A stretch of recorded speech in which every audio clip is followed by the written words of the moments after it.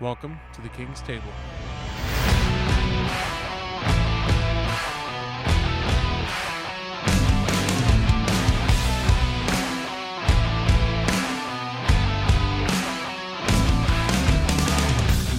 Welcome to the King's Table, a podcast of Christ the Lord Church in Dayton, Ohio.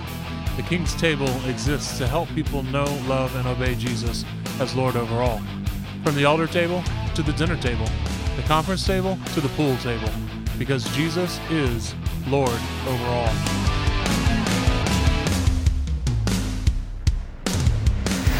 Welcome back again this week, guys. My name is Rusty, and I'm one of the elders here at Christ the Lord. I'm here joined with Pastor Jeff. Hey, guys. And Pastor Matt. What's up? This week we're going to continue our discussion on the idea of kingdom. And so last week we talked specifically about what does it mean to live under a king. It's something that's just foreign to the way that we think about American life, our citizenship here. It's just so much stands in opposition to our expectations that are really ingrained into the fabric of American culture that when we encounter some of these commands and stuff in the Bible, it just really catches people off guard. Mm-hmm. So in an effort to continue to explore our name of Christ the Lord, we want to now this week look at what are the responsibilities of a citizen to the king. So kind of kick us off this week before I pass it to the guys, I want to look at just two passages very briefly. And again, this isn't meant to be a dissertation on this topic. There are much more qualified materials for you to inquire into and enjoy. We just want to set up a discussion of what it's like to be a citizen. So to kick us off with that from the scriptures, Ephesians 2:18-19, helpful. For through him we both have access in one spirit to the Father. So then you are no longer strangers and aliens, but you are fellow citizens with the saints and members of the household of God. Now, we are specifically aiming at believers. You're the citizens of this kingdom that we talked about. But we are at the same time recognizing that there's one king over everybody. Yeah. And so in a sense, you have citizens and you have rebels. Mm-hmm. It's not that you're necessarily citizens of another kingdom, even though we might talk about the kingdom of darkness here and there. Because Philippians 3:18 helps set us up some more with that. It says, for many of whom I've often told you and now tell you even with tears walk as enemies, as rebels of the cross of Christ. Their end is destruction. Their God is their belly, and they glory in their shame with their minds that are set on earthly things. But us, our citizenship is in heaven. And from it we await a Savior, the Lord Jesus Christ, who will transform our lowly body to be like his glorious body by the power that enables him to subject all things to himself. So I really think, particularly verse 21, just sets us up with that reality that there is a king. He is over everything. The ones that recognize him as true king are his citizens. He serves as king over them. And for those that do not submit to his rightful kingship, they are in a state of rebellion, not simply being citizens of some other kingdom. So he has a power in his glorious body, his resurrection body, to subject all things to himself. And we know from other passages that everything's going to be placed under his feet, all that stuff that we talked about last week. So to kick us off this week, I just want to briefly discuss this idea of the king has a rightful demand on your life. Yeah. Yeah, we talked about that last week, that it's not just that he has the ability to rule, but he has the right to rule. Yeah. It's his. He's the creator, God, Lord, sovereign. It's his. He owns it. He sets the rules. He sets the stage. He sets the plan. He carries it out. It's his, period. And the challenge for us as humans, particularly in the West, that not only do we not have that kind of sovereign, but we also have this obsession with the false notion of autonomy, that I can be self-ruled without any rulership above me.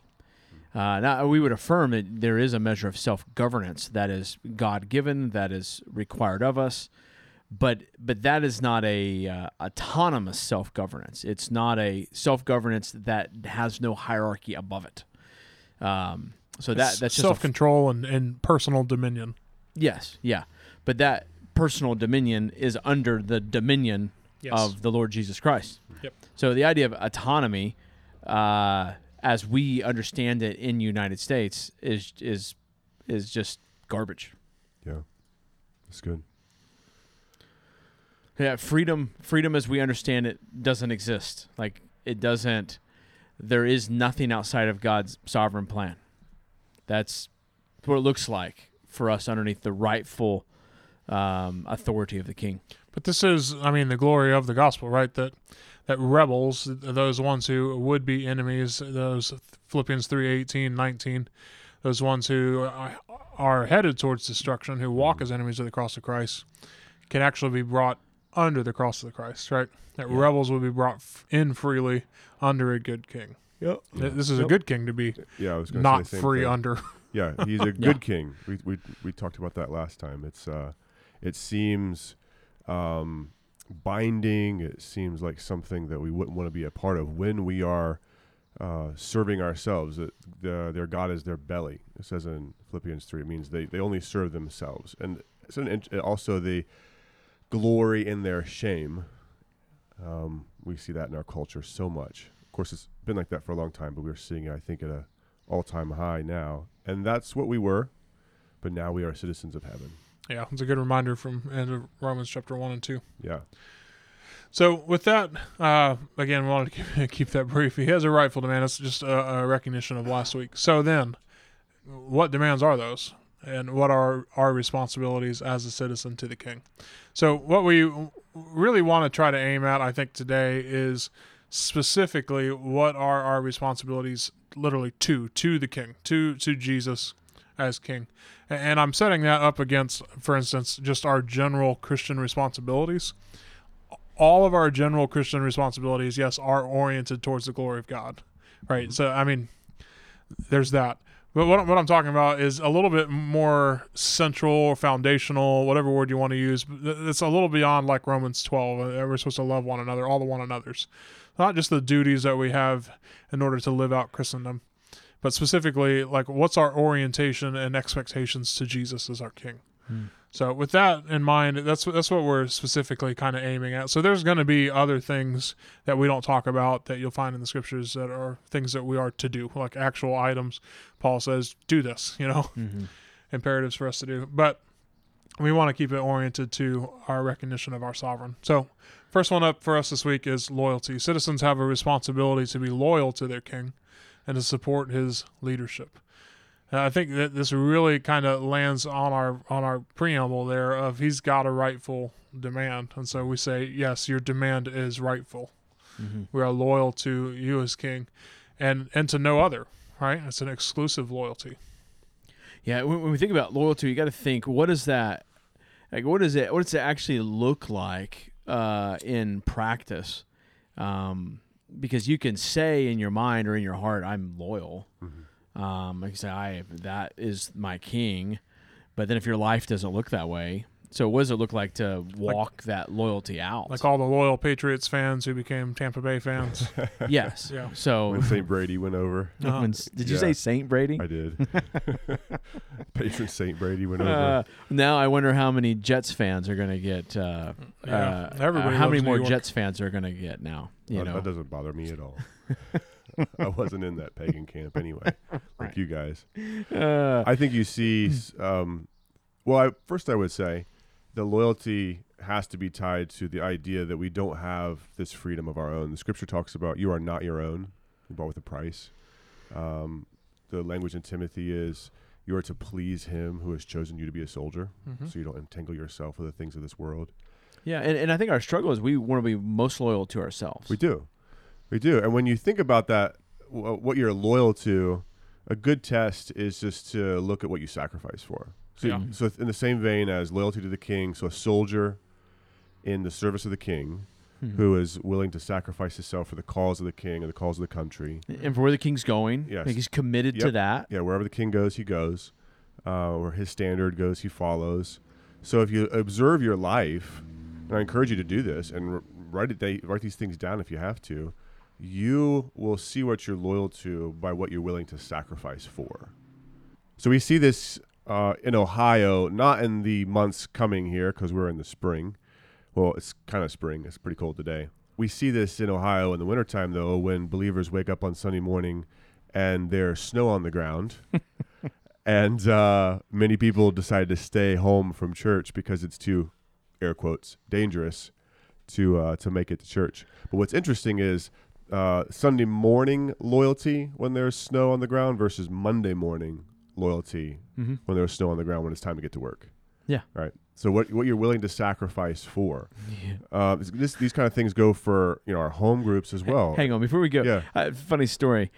Back when we had the snow day that like every other church in the city canceled. Yeah. And we didn't. Oh, that's a good story.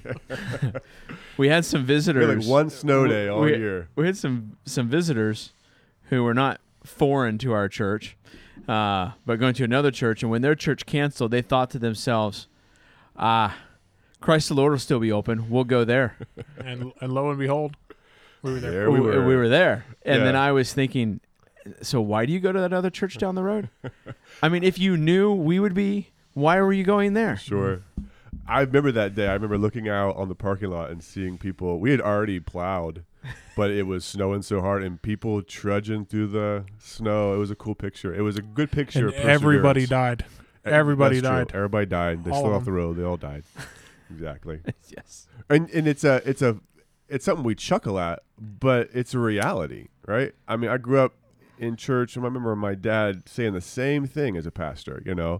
You see people's loyalty to something like that versus what they'll sacrifice. They wouldn't think twice about treating their job that way, right? They're not going to treat their job that way, but they will treat the church that way. They will treat ultimately the Lord that way. And the same thing goes for things like our home groups. How easy is it for us to push those things to the side because, we got sick or whatever, air quotes again, or the things that Christians prioritize on Sunday mornings over gathering together, like camping or kids' sports. I could talk about that for a very, very long time. All the emphasis on kids' sports, and your kid is they ain't ever going to make it, bro. They ain't getting a scholarship. Like maybe one kid is going to do that at one time, but it's not going to happen, right? But you're letting your kids be catechized in that, and you're also showing them that those things are more important. Yeah. Than what It's God worth says is important. that the king there it's worth being loyal over there. Right. And before people jump to this, like your ox is not in the ditch that much. It's not Not that that often. much. No. Not that often. Well, There's you know what I find. time, You know what I find? but The not that people often. whose ox is always in the ditch, like it's in the ditch all the daggone time. Yeah, that's true. Like Yeah. So it'll still be there like usual after church. You can get it done. Right. yeah, And and what I've seen too, just observation, a lot of those people's lives just suck. Well, I was gonna Like say, meaning their following of the king Right. just looks terrible. Right. And not to belabor the point or the analogy, but you should care for your ox. Like you Oh, should yeah. you should You fill should in do the that. ditches, right? Like you should organize your life. Is what I'm trying to say. Yes, In a you way that things Maybe aren't always creeping up on maybe you. if your ox is always falling in the ditch, We- maybe you should get another daggone ox. We have a good friend. maybe he's just stupid. We have a good friend named Ox.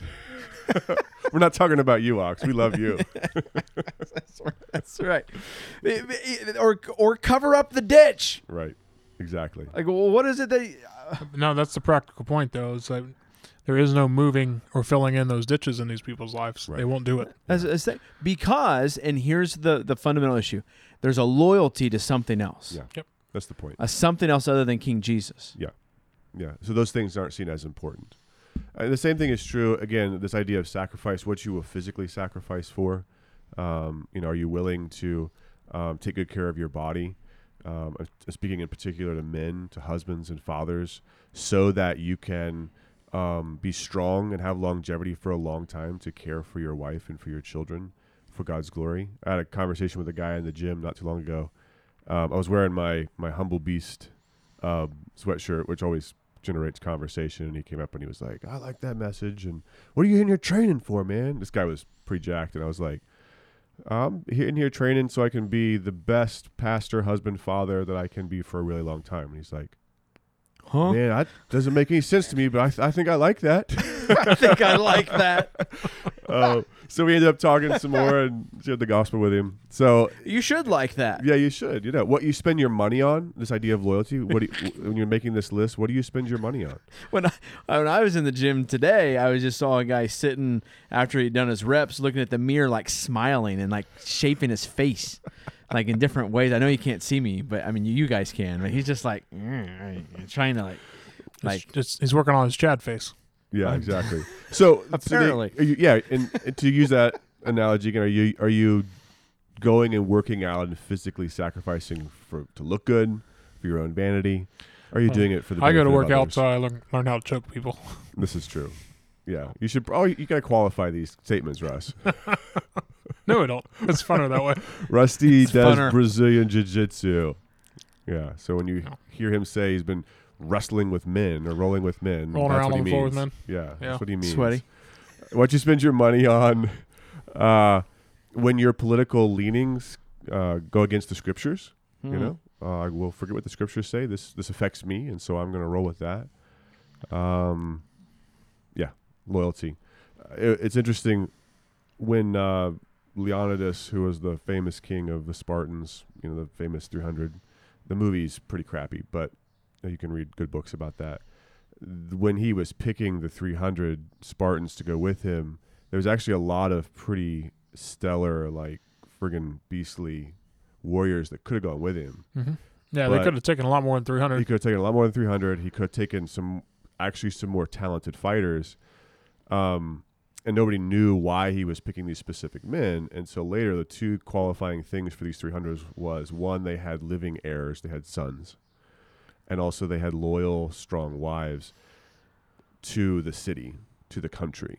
So he knew that those women of those men were willing to sacrifice their husbands, and they would raise these sons up to also be loyal to the nation.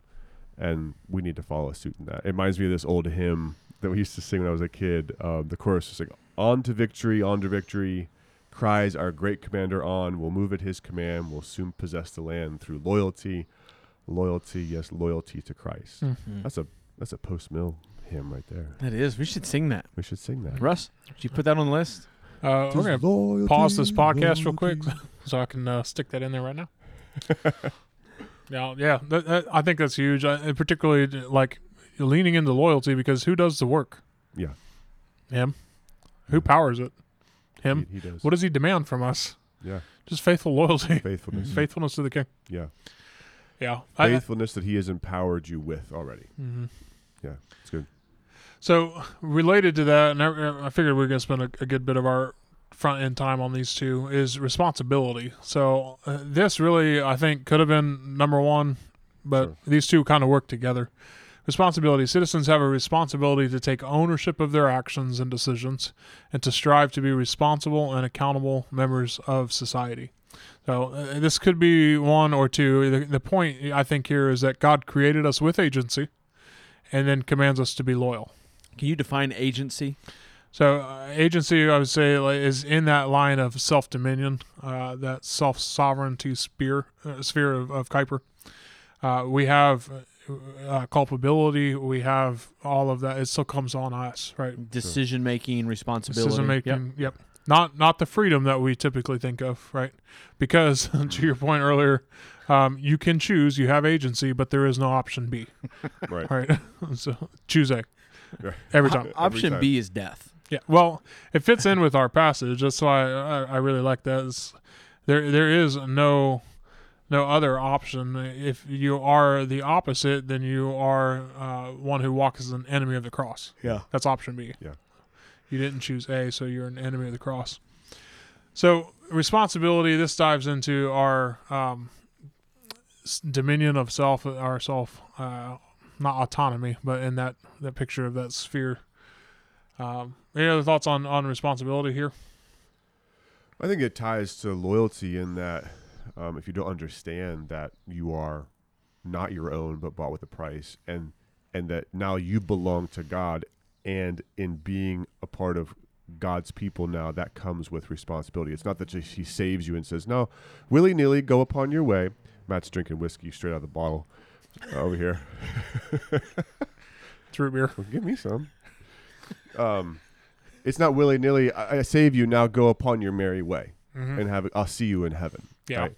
And we're learning through Hebrews too that's right. That is not what we are called to. No. But that is a very pervasive idea in American evangelicalism that God saved me, and now I go about my life, and God Go be better. Yeah, God. Yes. See you at the end. It's behavior modification, and God will see us at the end, and He's going to pat us on the back and say, "Well done, come on in." Regardless, just because I went to church every now and then on Easter and on Christmas, and I listened to, some good country music that said things about God and Jesus. It's not in America. like I was cheering for Satan. Right. Exactly.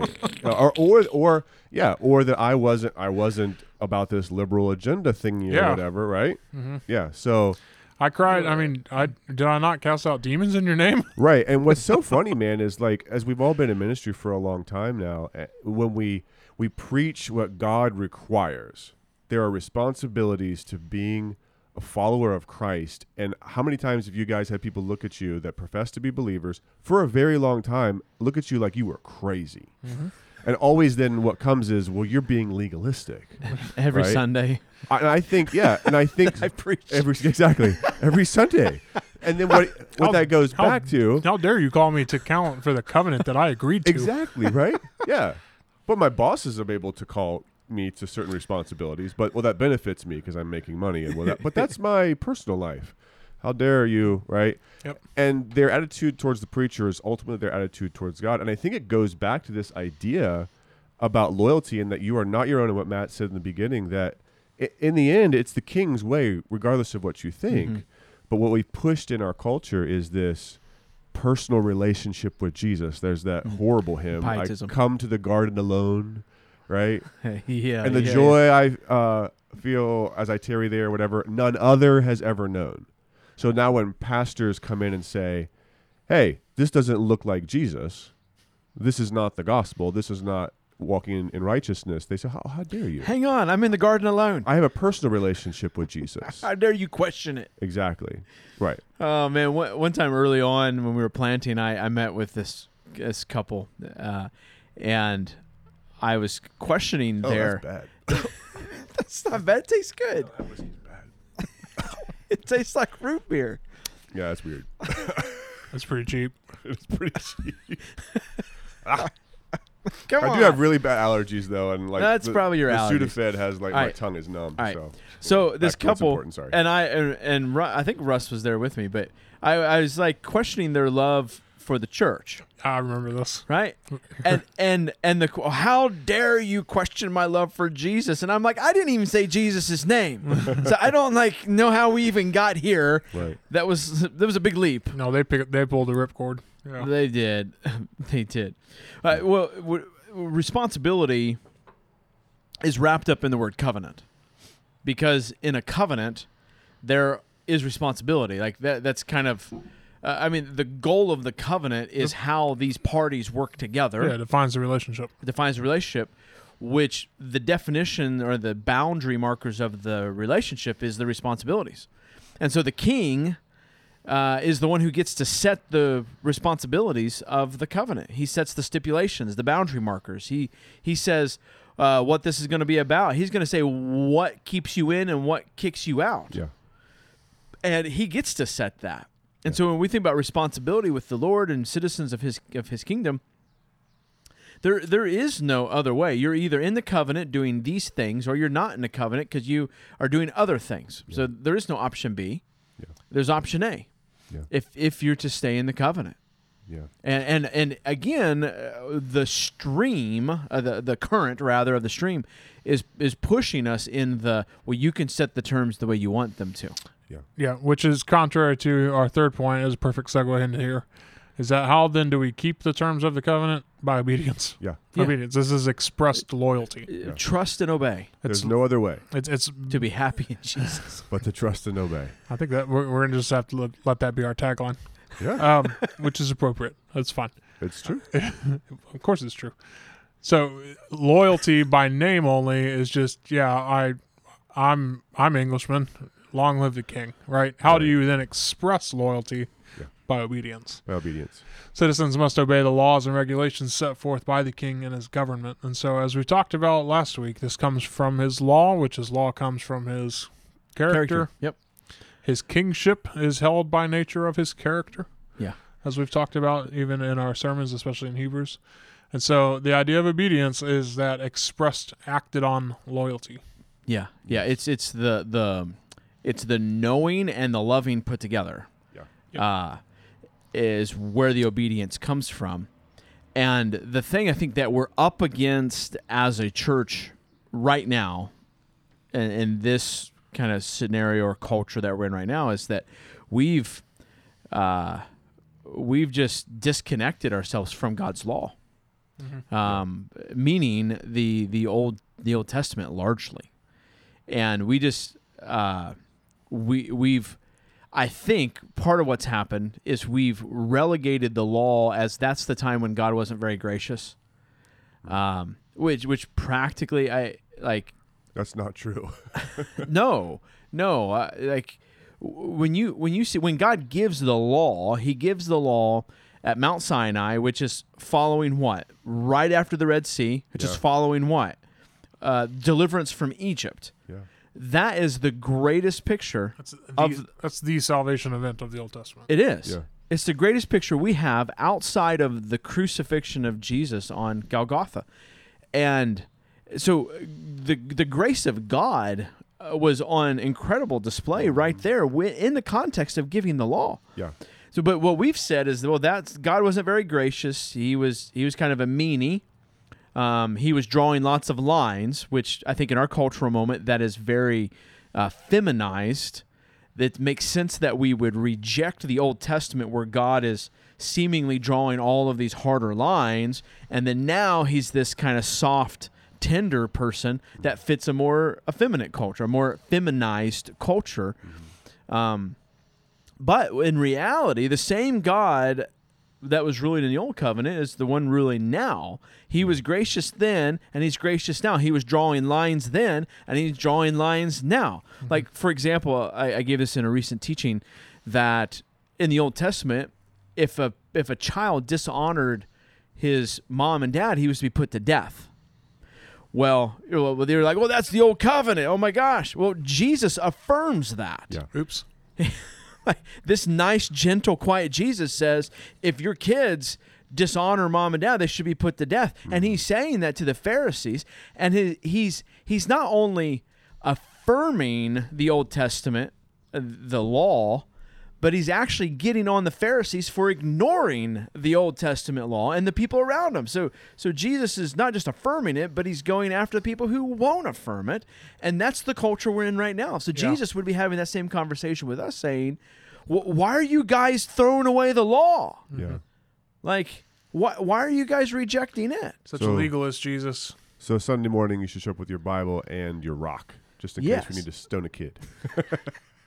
That is my favorite thing about the Gospels. Is like, and they turned to stone him. I'm Exactly. Like, and they turned to stone with him. what? Their concealed carry rock? Like, where are these There's coming probably from? lots of rocks laying around. We should ban the rocks. They picked up rocks to throw them. Ban all rocks. You know, like when the Israelites were traveling around the wilderness, they just got piles of rocks. Probably had somebody's job was to make sure they had plenty of rocks because they were always having to stone somebody. But you're right about we had our AR rocks right over here. you made the comment. Semi-automatic rocks. Right.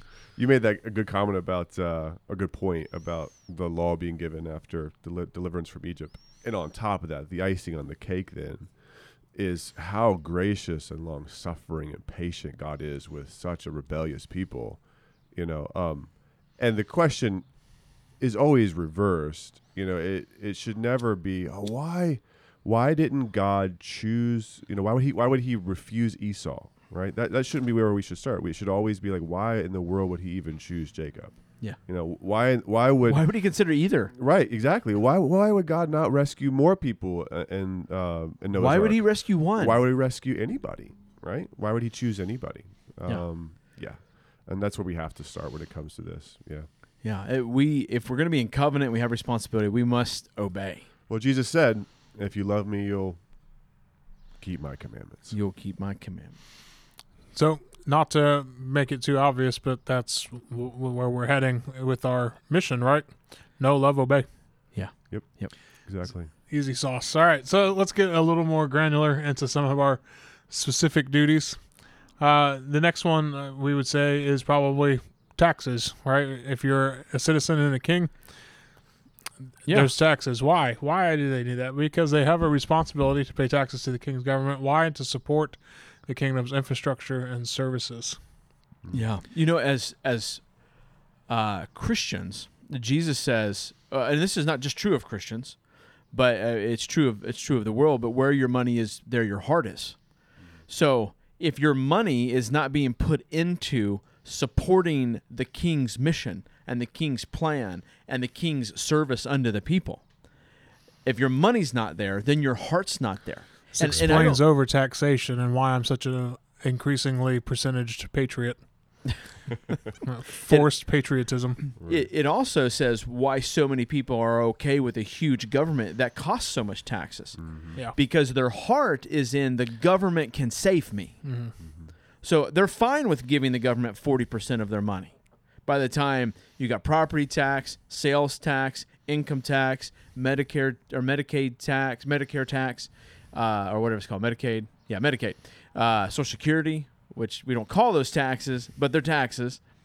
And, by the time we give all of that, well, yeah, because our heart is in trusting the government to be our savior, to fix all of our ills. Yep. So, yeah, that is where our heart is at. But God's people put their money where their hearts are as well. And kingdom work. Ours is in kingdom work. Yeah.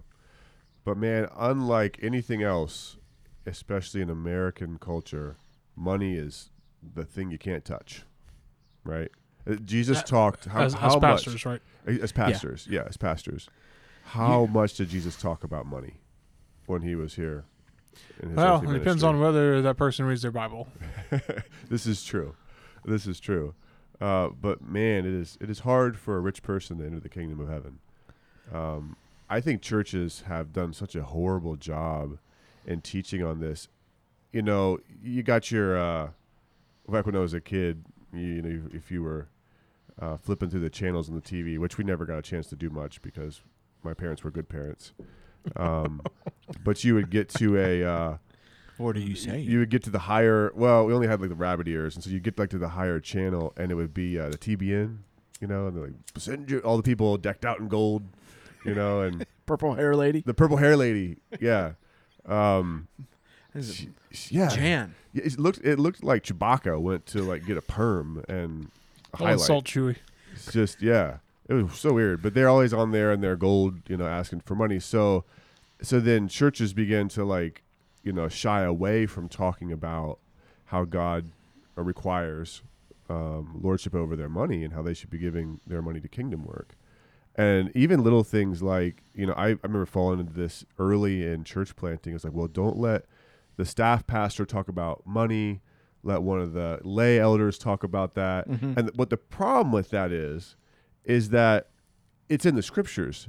So if I get paid, right, for doing my work as a pastor, I should be able to preach that from the scriptures, and we should say thanks be to God for that. But so churches have done a horrible job in the realm of money and just left that alone because, well, we don't want to be like those TBN people, or we don't want to be like everybody knows a story about somebody who embezzled money or whatever, Mm-hmm. So, yeah, man, I'm ready to do like the everybody get out a $5 bill and wave it above your head for Jesus. Can you put that in the liturgy on Sunday? I can. Cool. Yeah, let's do that. Let's Nice. do that. Awesome. Make it a $10 bill. Are we sticking with small bills? Nah. Bigger the bill, the bigger the mansion in heaven. Man, I wish Christians would read Managing God's Money by Randy Alcorn. And not that Dave Ramsey doesn't have a place, but Randy Alcorn is a must read in the financial realm. Because his emphasis on, again, managing the Lord's money. Right. Just the title. Think about that, The folks. king's All your treasures. money. Yep. Yeah, all your treasures, time, all of your resources is crucial. And one of the things that he hits on in there that is important is that your the primary place that you are to bring your money, according to the scriptures, is to the local storehouse, to the church. Yeah. And not only are you to bring that money there, but you should let the church help discern where else you invest your money in kingdom work beyond that. I'm not saying that the church is telling you to invest in this stock or that stock over here, but are you going to give to this neighbor or to that neighbor over there? And how much? Mm-hmm. Because the church is equipped with the Word of God and the collective wisdom of its leaders and its people to help discern what's the best way to use these resources. And something... Not dictate, discern. Lest people intentionally mishear. They still will, brother. Who cares? But good distinction. DISCERN does not have a T in it. Right. Rusty's after our money. I use words, and each one matters. Oh, not anymore. This is true. So, and just like we've even lost sight of it. Well, it's all about grace giving. Okay, if by grace giving you mean at least 10%, because Jesus is not abolishing these Old Testament standards. No, he's not.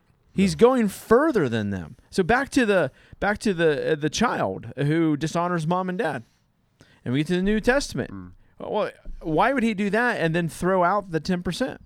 Right. No. Yeah. He's taking it further. This has bigger implications than what you probably previously thought. Yeah. Yeah. All of Christ for all of life. Yes. All of your life for all of Christ. Yeah. Yeah. Yeah, because it's not just the financial aspect. We can jump in and out of these as we go forward.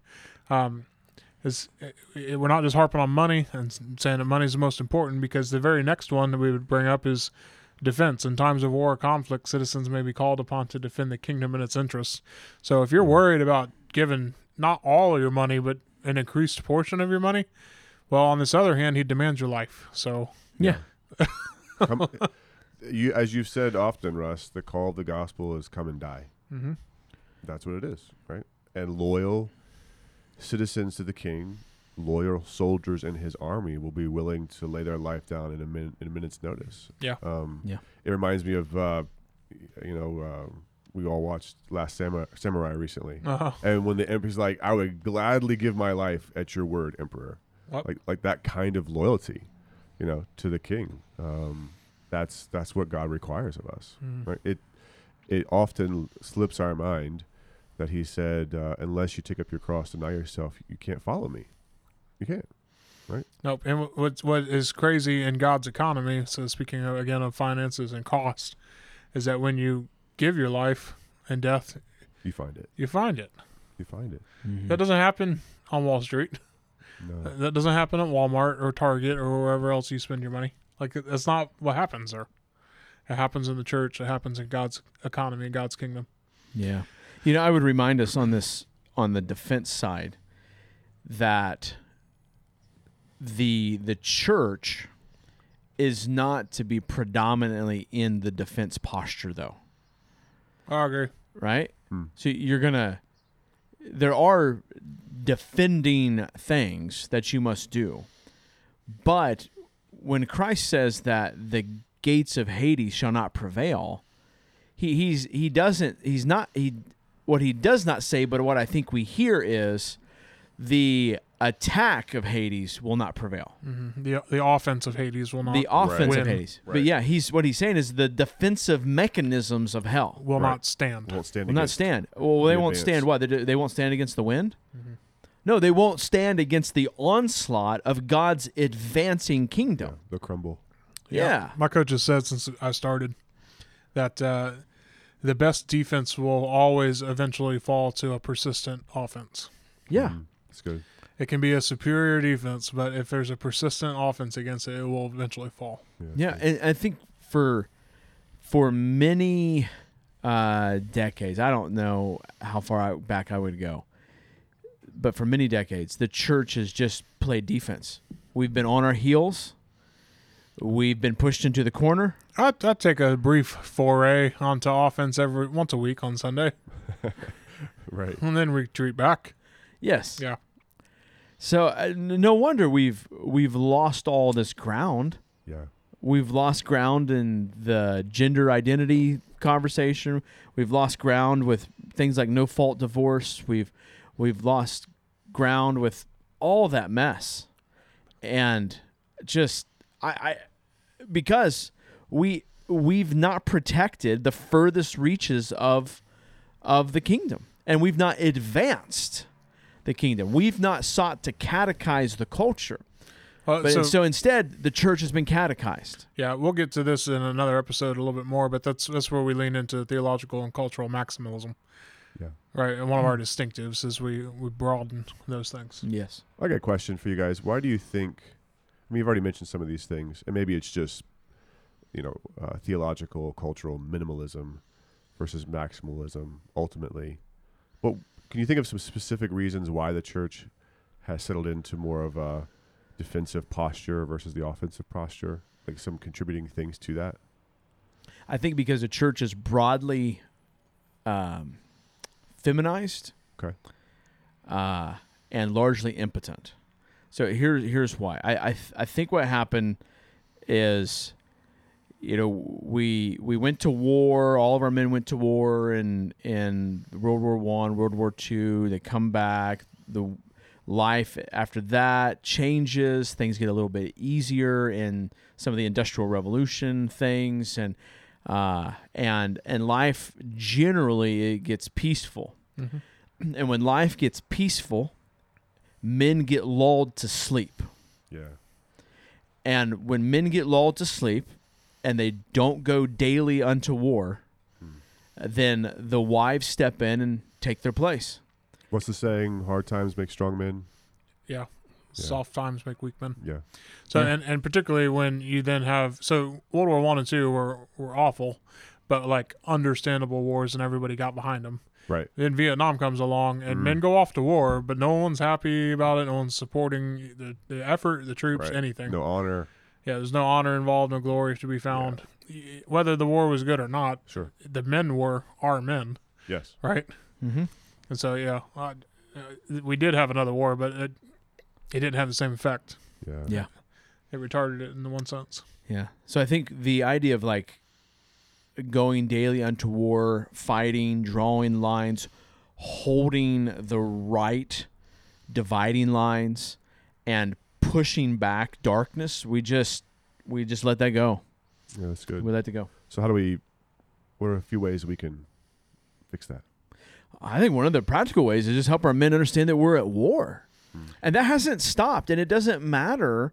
Like, and that's not that's not dependent on whether or not our social ills of our culture are grotesque. I think things like the trans movement is helping wake some people up. This is true. To realize, wow, but like the abortion thing, that's just as evil. Yeah. I mean, it's just as grotesque, and that's been happening for a longer time than the trans movement. Yeah.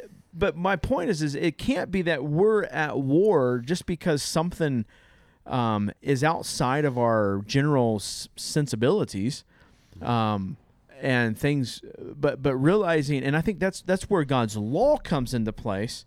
Because then we should see anything that's outside of God's law as being grotesque and evil. Mm-hmm. It shouldn't take the mutilization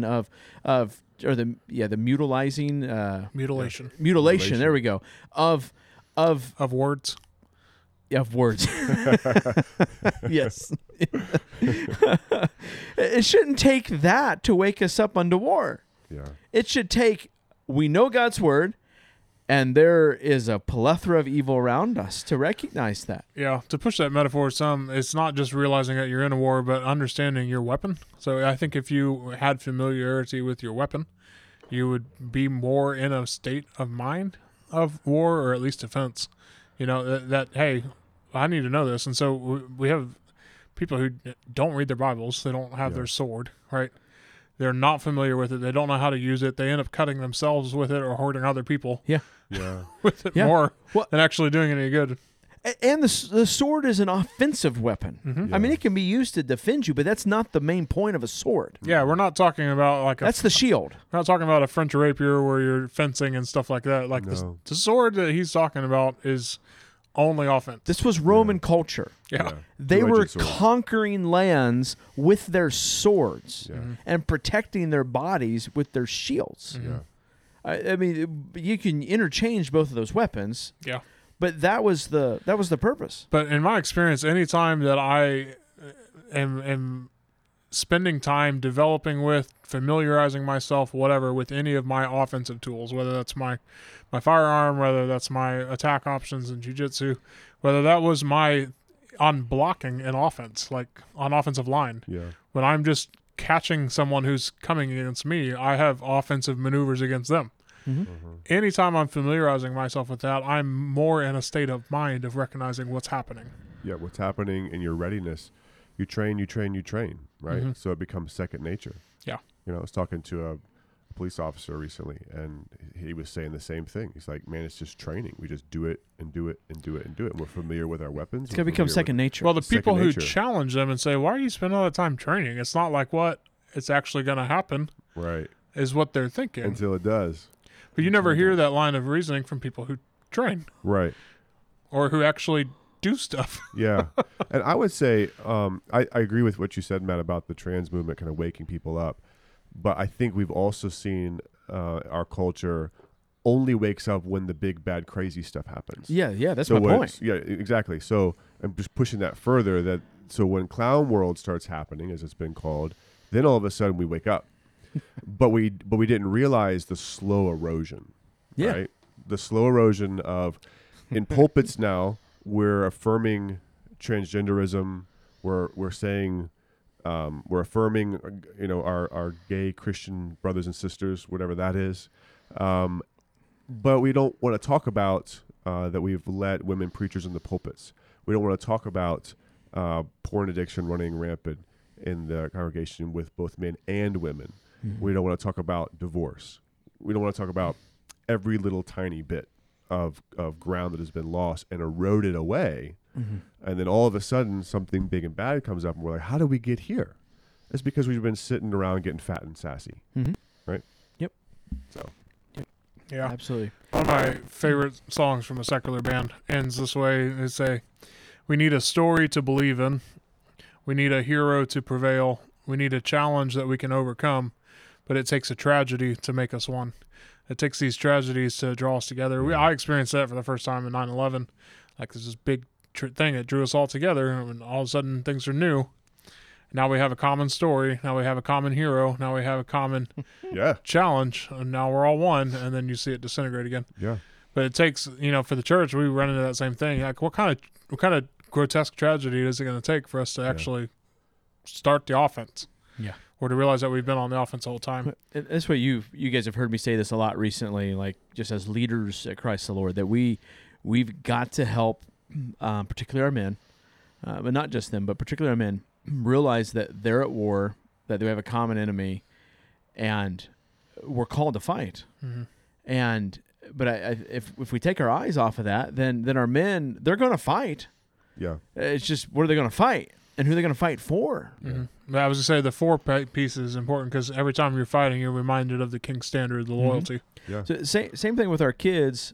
Recently, in a parenting class, talked about how the goal is not just teaching our kids 2 + 2 = 4, but is to teach them teach them to fight against all of the arguments against God. And that's not. And I think a lot of us think, I'm not going to send my kids to study apologetics, and we kind of relegate that to a few really smart people. But the call is that they would be able to push back against the world's unbelief concerning who God is. Yeah. And that's the call. That's so even with our kids is to teach them how to defend and how to push the line back. That's with our kids. Yep. But we've said for generations now, just go learn some education so that you can get a job and make some money. Because that's your only hope in life and death. It is. The American dream is your only hope in life and death. Go get some money, have a house. Yeah. Get as much money as you can so you can retire as early as you can. Now the exciting thing is that as if this is what God's called us to, then all the resources of heaven are ours to do that, and He will win. Mm-hmm. So, which takes us to participation. Citizens have a responsibility to participate in the political process by voting, engaging with their elected representatives, participating in the movement of government, right? So for us, that shifts a little bit into our theocracy here, right? Under one Christ, we don't have an elected representative. We have a high priest who's our representative before God the Father, right? But we engage with him. We participate in the political process by upholding the government, upholding this rightful kingdom. Yeah. Yeah, the Lord's, participation in God's kingdom, though, I think we got to clarify that it's about more than just doing what you're told. Mm-hmm. It's about seeking out what you're to be told. Like, it's an active, submission. Here is so in our government, we have essentially at this point 2 political agendas, and we push that agenda. Right, as opposed to what you're describing, there's one agenda, and we need to seek out that agenda. We need to seek that out. Yeah, we need to know it. We need to know We need to know what our party's agenda is. And He's given us lots of pages to go read that, and He's given us the Holy Spirit to understand it.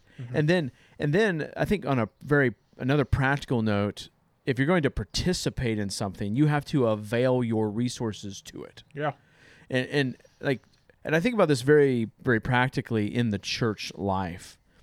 That someone who, usually the people who are growing the most, meaning becoming more and more like Christ and establishing the Lord's kingdom in their little corner of the earth, are the ones who avail themselves the most to the graces of God through the church. Very practically speaking, they're the ones that give the most time to listening to a sermon, or prepping ahead of time, or to hanging around where the pastors are at, or the one who is asking good questions based on what was taught, where they're trying to apply those things. They're the ones that are making the most money available to the church, where they're just being generous, and where their money is, there their hearts are as well. That sounds like investment. Yes, Russ. Why don't you tell us about your idea on investment? It's not an idea. It's just a general concept. If you invest in it, you get your return. Surprise.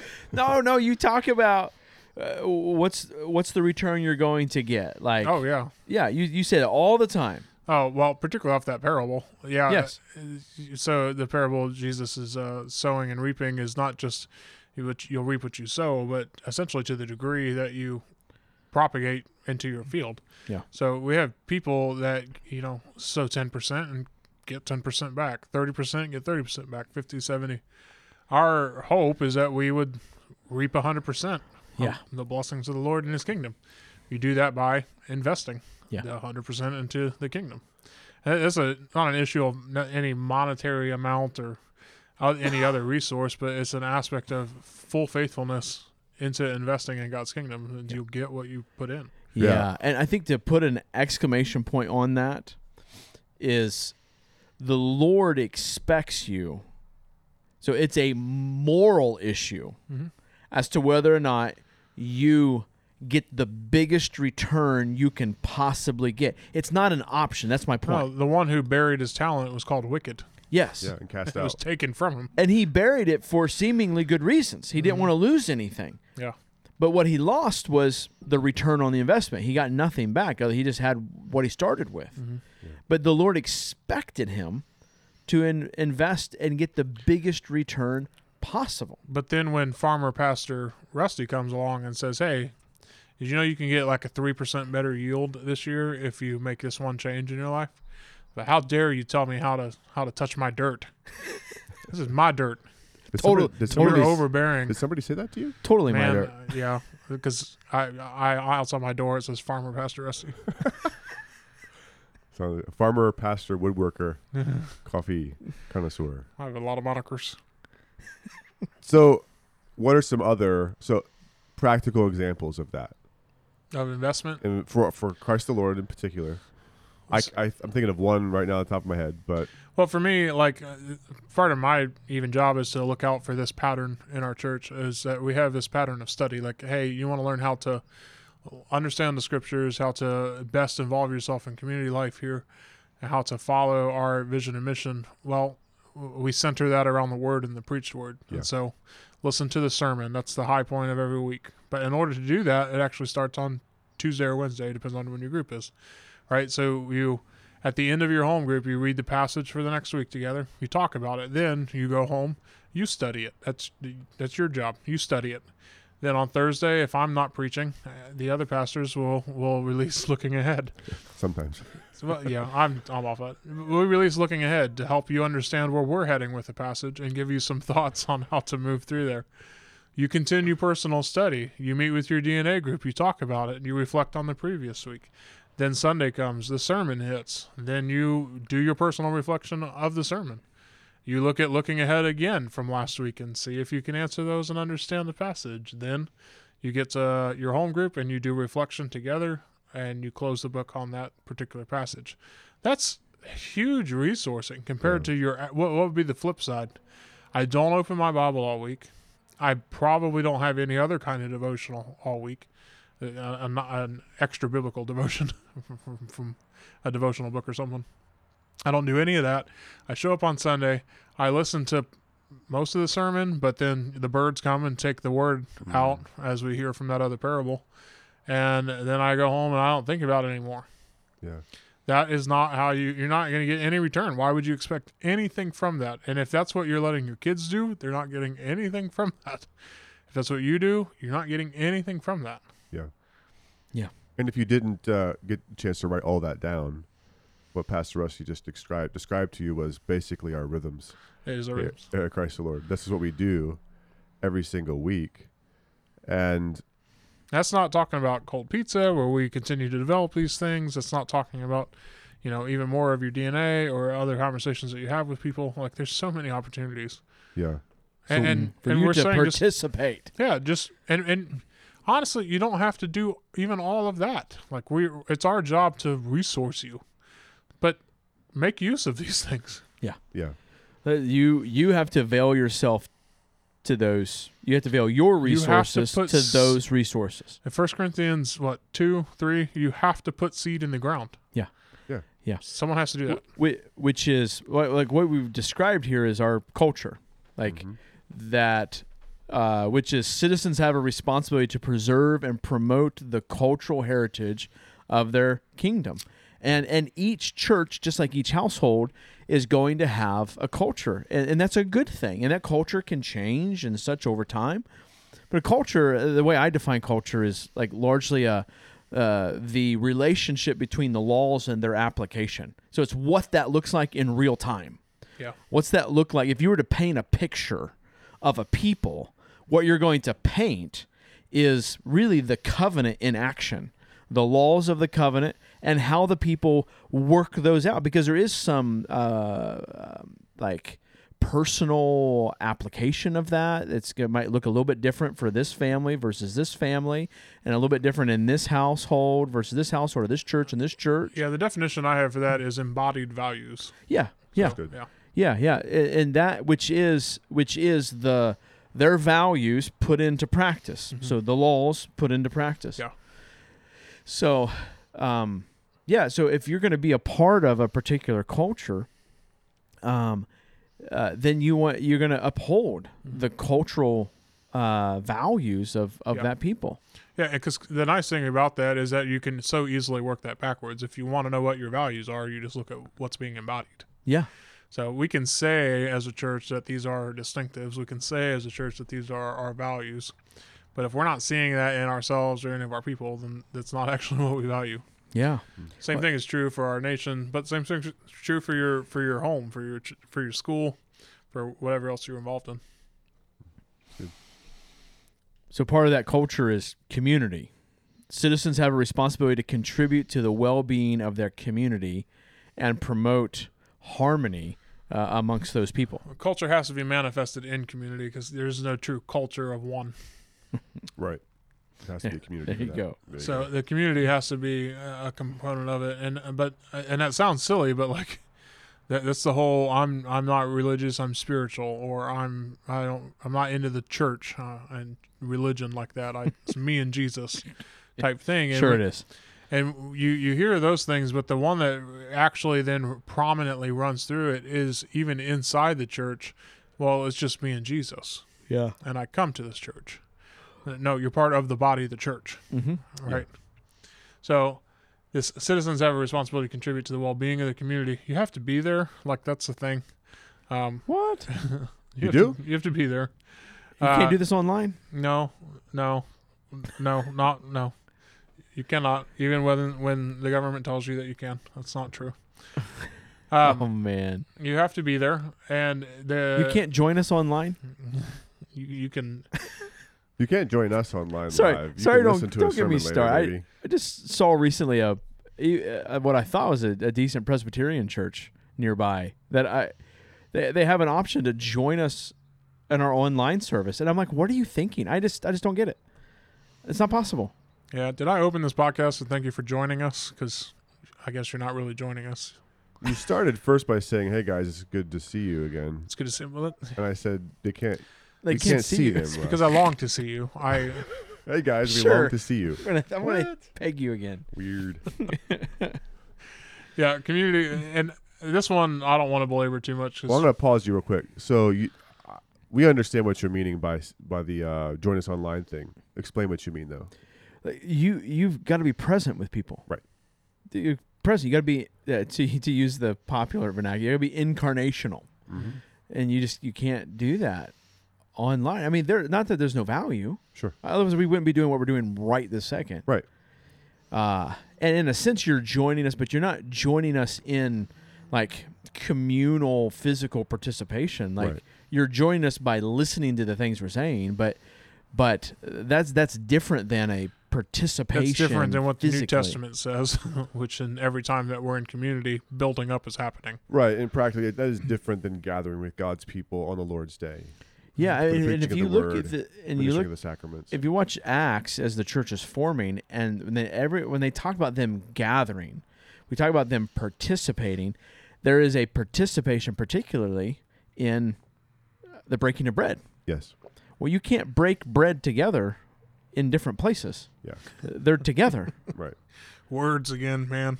Yeah. There we go.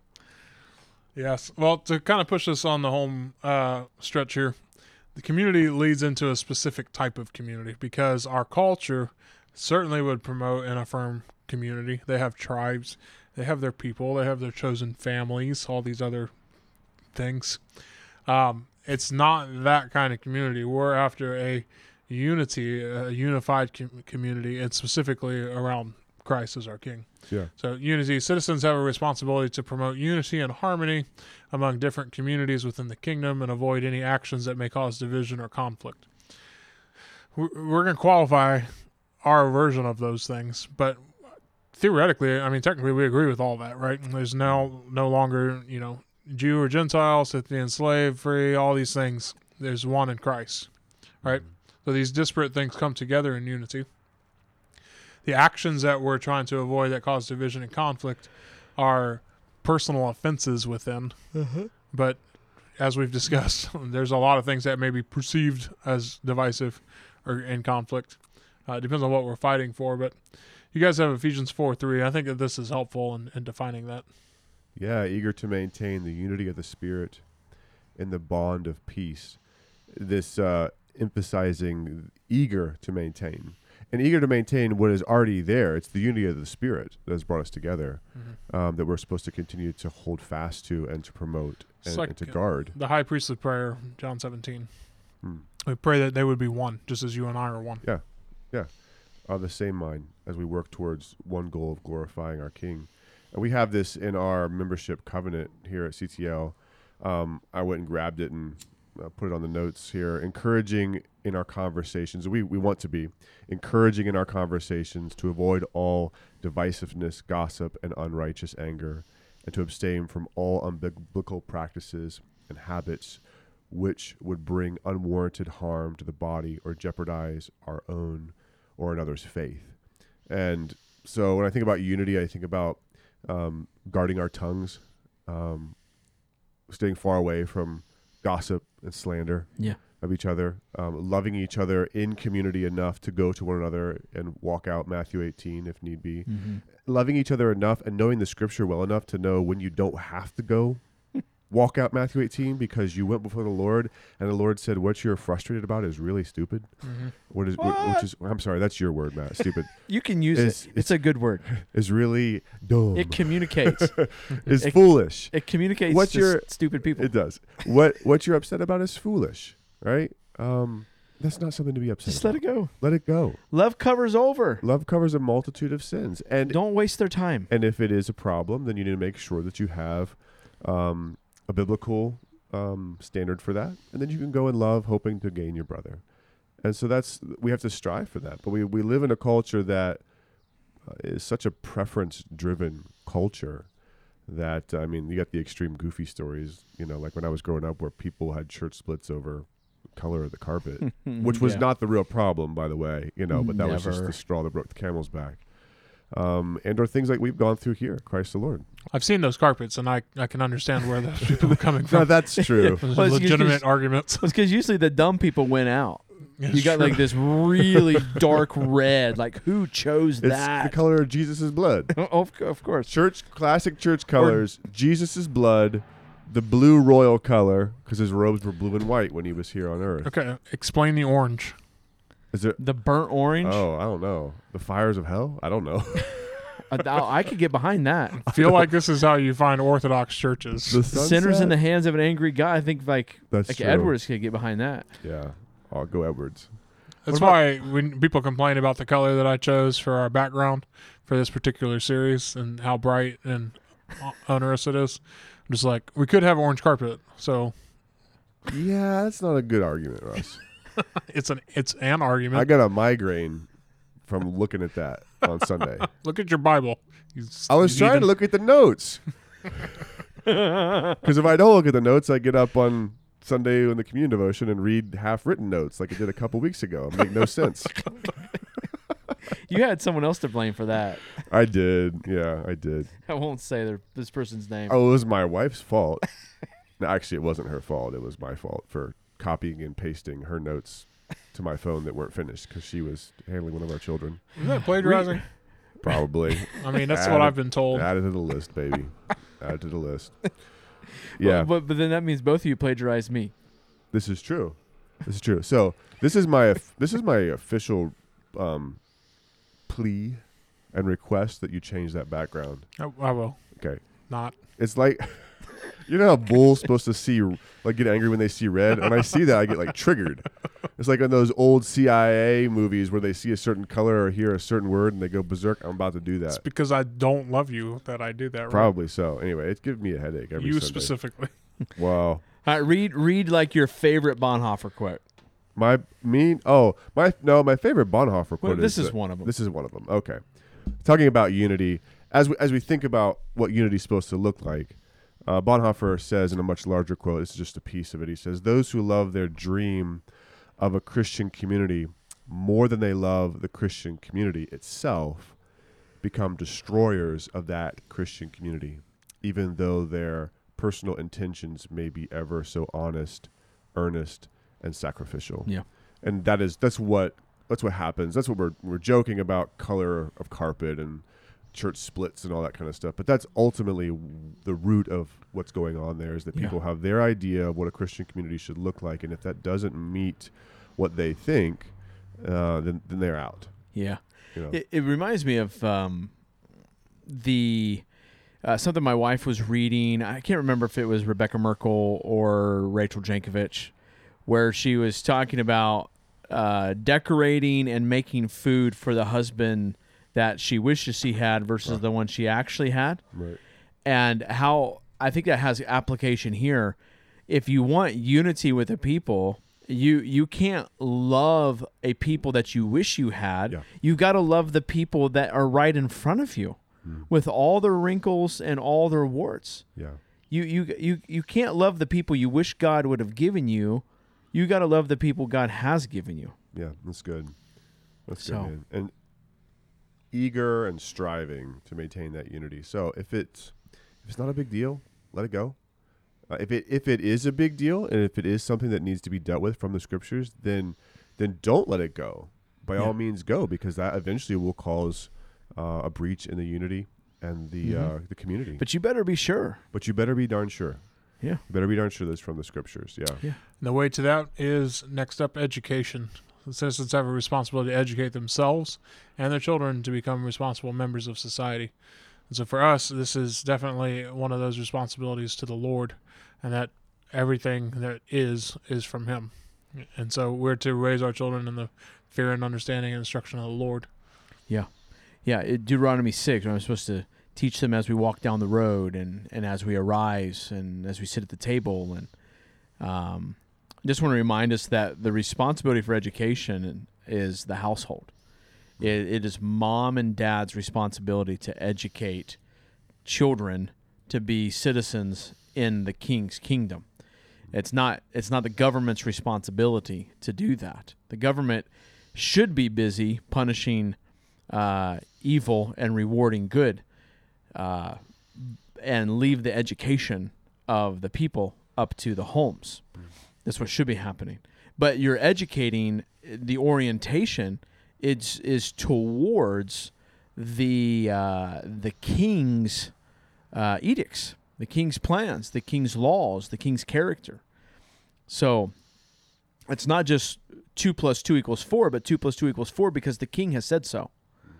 And because the king makes sense. And because the king has made it such that is the case.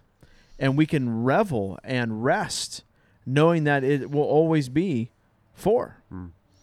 God set it up that way. We can rest in the idea of gravity. I don't have to go home and worry about my cows floating in the sky over top of my neighbor's house. Why? Because they're going to be in the field. Well, they might be running into your neighbor's house, but not floating in the sky. Well, then there's electricity. So thank God the electricity shocks, and it'll zap their nose. This is true. Have you ever watched a 1,400-pound cow get zapped in the nose That's pretty funny. and fly back like 5 feet? It's Right. pretty funny. Thank God. That's good, man. So there's a lot that can be said in education. I can guarantee you we're going to tackle that in the future. But as far as our responsibilities to the king, it's to know him. It's to know his ways, to know his law. Yep. And that falls on us first, not the Yes. church. Yeah. Amen. Right. Yeah. That's true. Next up, I would say it would be justice. And this is how we live, again, underneath of that law. We talked about his responsibility last week in this way. And for us, it's to respect that. So citizens have a responsibility to respect and uphold the justice system of the kingdom and report any criminal activities to the authorities. I don't really want people running into my office telling me all the sins that people did. So it's not necessarily that kind of criminal activity. But it's a respect of, as you talked about earlier, Matthew 18. What breaches the line of covenant faithfulness? What does love cover over? Where am I the one taking offense versus it actually being against the law? Yeah. These type of things. But respecting and upholding God's commands, God's law, His justice, His character.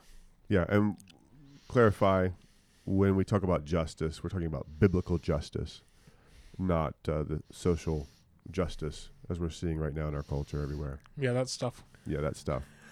A note on that, I would just say, only biblical justice is going to help anyone.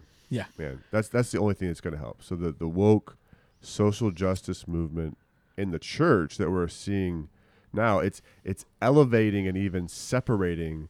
It's trying to do this. It's trying to elevate and separate the physical life of Jesus, meaning like the things that he did physically when he was on this earth, healing people, feeding people, helping them, and they're trying to separate that or elevate that above his main objective of coming to die on the cross for the sins of mankind. Which when he was here, he said, these things that I'm doing are an example of what I'm doing in the heart and the soul. Exactly. In the spiritual realm. Yes. Which is interesting because as we're studying in the book of Hebrews, Jesus, the old covenant is a shadow of the heavenly covenant.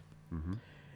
And if we're just going to settle for the covenant that cannot change the heart, like the old covenant, which that's what woke ideology is doing. Yep. It's just, let's change these external things without dealing with the actual heart that's going on. We're just we're resorting to something that, again, that can't help us, that can't change anything. Mm-hmm. And it looks like a bunch of legalism. Yeah. Which is all it is. No, exactly right. Yeah, no, woke churches these days, they have their own version of the Thomas Jefferson Bible, where they like all the good, nice things that Jesus did, all the nice things he said, but they pick and choose the things he said as well, just the nice stuff. But they separate that from is really to separate it from his deity and ultimately what he came to do. As Thomas Jefferson would do. Yep. Yeah. And finally, to wrap us up, it would be innovation. Citizens have a responsibility to support innovation and progress and to contribute to the development of new technologies and ideas that can benefit the kingdom and its people. So we're taking culture and expanding it into the marketplace, which then, as we saw last week, then goes back to provision, which goes back to culture, and it's that cycle that flows. And so this is where we play that out. For us, though, what we're talking about is not some simple, hey, let's be number one, let's be the best at science and math and all these things. What we're talking about is taking the gifts of the king, as we talked about earlier, putting them in the ground and making more. And so dominion and spread across the face of the earth. And specifically what we're spreading is God's glory. Yeah. Right? And it's not a zero-sum game. God gives us glory. It makes more glory. And there's glory to be shared by us and glory to be given to him. Yeah. And the beautiful thing about us, God has made us in his image to create, to take our words, to take our actions, to plant them in the ground, to plant them in the souls of our kids, to plant them in the hearts of our coworkers, to plant rich ideas into our spouses, and then that come from God's word, and then to water those things and to help them grow, to take dirt, like for me. And Russ, you were the one that actually drew my attention to this, but how amazing it is for me. I can take my creativity, which involves, like right now, grass on my farm, and then I can take that, and the Lord and his creativity takes these cows that eat grass and somehow it turns into beef. Mm-hmm. Yep. Like, that's amazing. I mean, that's I don't know. The actual Midas touch right there. That's alchemy. I don't know about you, but I don't really like eating grass. But I like eating beef. And so You don't like eating the food that your food eats? I don't. My kids call it vegetables. We eat lots of vegetables. Right. This morning last night for dinner, I said, "Hey, pass me the vegetables." And the kids go, "See, even Dad calls them vegetables." So it's just like our innovation in the usage of our land for the glory of God and the good of our neighbors, and then God's creativity mashing with that. It's just cool. It's a cool thing that we get to be a part of. So that's good. As we think about benefiting the kingdom and God's people, as we do this, then the things around us flourish as well. That absolutely, that the world is a better place when it is a world under God's rule, and that's what we're trying to call people to. That we are saying here, we see this all the time here at Christ the Lord, that strong men make strong families make strong churches, and then those strong churches transform communities. Yep. And we desire to see the Huffman community, Dayton, Ohio, the nation, to the ends of the nations around the world, to see them flourish under the King's rulership, and to see the beauty that comes from that. And if I could tie this idea of charity back up to what I was saying about justice, saying that the woke social justice movement doesn't help anybody, but this idea of charity as well, that citizens in God's kingdom have a responsibility to help those in need and contribute to charitable causes to alleviate the suffering of others, and to do that though in a biblical way. So Jesus came. Peter says this when he's preaching in Acts. He went about doing good and preaching the kingdom, right? And he went about calling out demons, so on and so forth. So that's the primary work, is to preach the gospel. But as we do that, then communities are transformed. I did this Dayton cleanup day last Saturday with Judah. I took him with me. Me and him and my father-in-law went to do. It started by I Love West Dayton, and it was just kind of go clean up your neighborhood kind of a thing. And I was over on East 3rd Street, where in the past I've done a lot of work with addicts and so on. And there was a lot of trash. We picked up a lot of trash. And Judah asked me halfway through, he's like, "Dad, why is there so much trash in these people's yards?" And I said, "Buddy, it's because this is a very poor community, and folks have not learned responsibility here. Mm-hmm. And so what we're trying to do here is we're trying to help them out a little bit, and then we need to help to teach them to clean up their neighborhoods and to take responsibility for themselves and their families, so that their community will continue to flourish instead of being like the city dump." Yeah. What's difficult about that kind of stuff, though, is if we don't teach people responsibility, and teach them responsibility by bringing them under the lordship of Jesus, and saying, "Look, this is how a life flourishes. Strong fathers, strong husbands, right? Kids who are being taught by their families, so on and so forth." Then we're going to continue to perpetuate these cycles that we're in. And so it's people who are accidentally. I don't think that they do it with intentional malice, even though that's what ends up happening. It's accidental hostility against yourself and your community. Yes, exactly. And that's a good way to put it. And often what we try to do, though, in our efforts to help alleviate the sufferings of others, like in the community and so on, and what like the church is doing with this social justice push, is to simply stick Band-Aids on stuff that are a much deeper problem.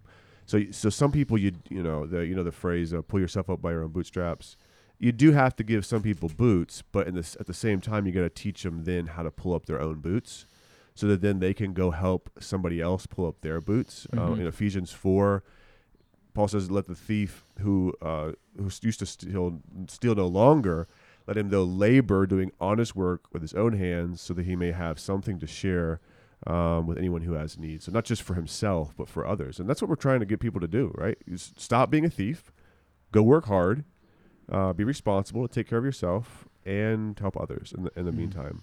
So that's what we're called to do as we seek to alleviate the burdens of others in that way. And to tell people that, man, the rulership of Christ is good. Mm-hmm. It's so good. This is the good life, as Rusty usually likes to say. This is the good life, right? So come on over. This is the good life. Yeah, our King is good. Yes. Yep. So if I could close with the challenge as we wrap these all up. First of all, if you take each of these and you go talk to anybody in your life who's not a believer, they're going to say yes to all these things by title, not your definition, but by title.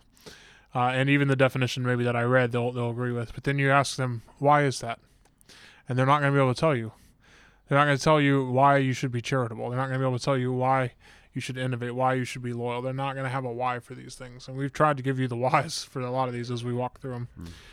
But recognize that, again, this comes down to loyalty and obedience and actually walking it out. So if I could challenge you with this before we leave, it would be in 1 Corinthians 3. I've been using this a lot lately.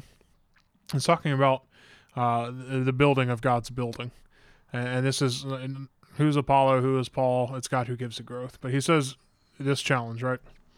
Let each one take care how he builds upon it. For no one can lay a foundation other than what is laid, which is Jesus Christ. Now, if anyone builds on the foundation with gold, silver, precious stones, wood, hay, straw, each one's work will become manifest, for the day will disclose it, because it will be revealed by fire. And the fire will test what sort of work each one has done. If the work that anyone has built on the foundation survives, he will receive a reward. If anyone's work is burned up, he will suffer loss, though he himself will be saved, but only as through fire. But please recognize that the no love obey piece is what we're about, what we're pushing, what we want to encourage you to be. If you have a king, he is good. Go love him, go serve him, and obey him. That's all we've got for you guys this week. We'll continue into Membership 2.0 in the coming weeks with different topics, but as far as our name's concerned, Christ the Lord, he is our King, he is good, we are his people. We want to encourage you guys to go know, love, and obey Jesus is Lord over all, and we'll see you next week.